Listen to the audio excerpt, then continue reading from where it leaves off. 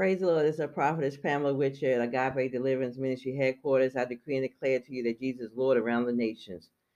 Brothers and sisters, this is serious what's going on today concerning our bodies.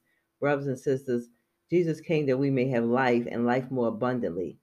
It's a trick of the devil and it's a snare where they want to continue. They have an agenda. agenda, and they continue to roll it out, brothers and sisters. They have no love for you. They want to enslave and use you in this hour, and they want to cause you to be, not sensitive to the Lord's Spirit or sensitive to His voice, brothers and sisters. So come out of sin, repent, and give your life back to Jesus Christ. It's important today that we realize that this world is passing away and that God's kingdom, New Jerusalem, is coming down, and God's going to establish his rule and his reign for 1,000 years.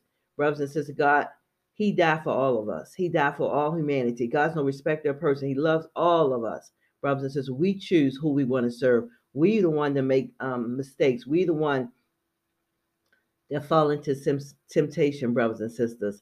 But the Lord has spoken. Listen to me today. God loves you, and the Lord has spoken. He's given us directions and instructions not to take the antidote. Obedience to God, because you say that you're a Christian, brothers and sisters. This goes along with you being a Christian, obeying God. Obedience is better than sacrifice. When God instructs us not to take something, and that's exactly what He means.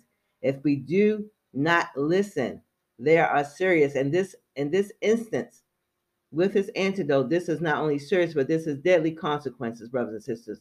And I pray for your soul today that you would give your soul to Jesus Christ before it's too late. In Jesus' name, amen.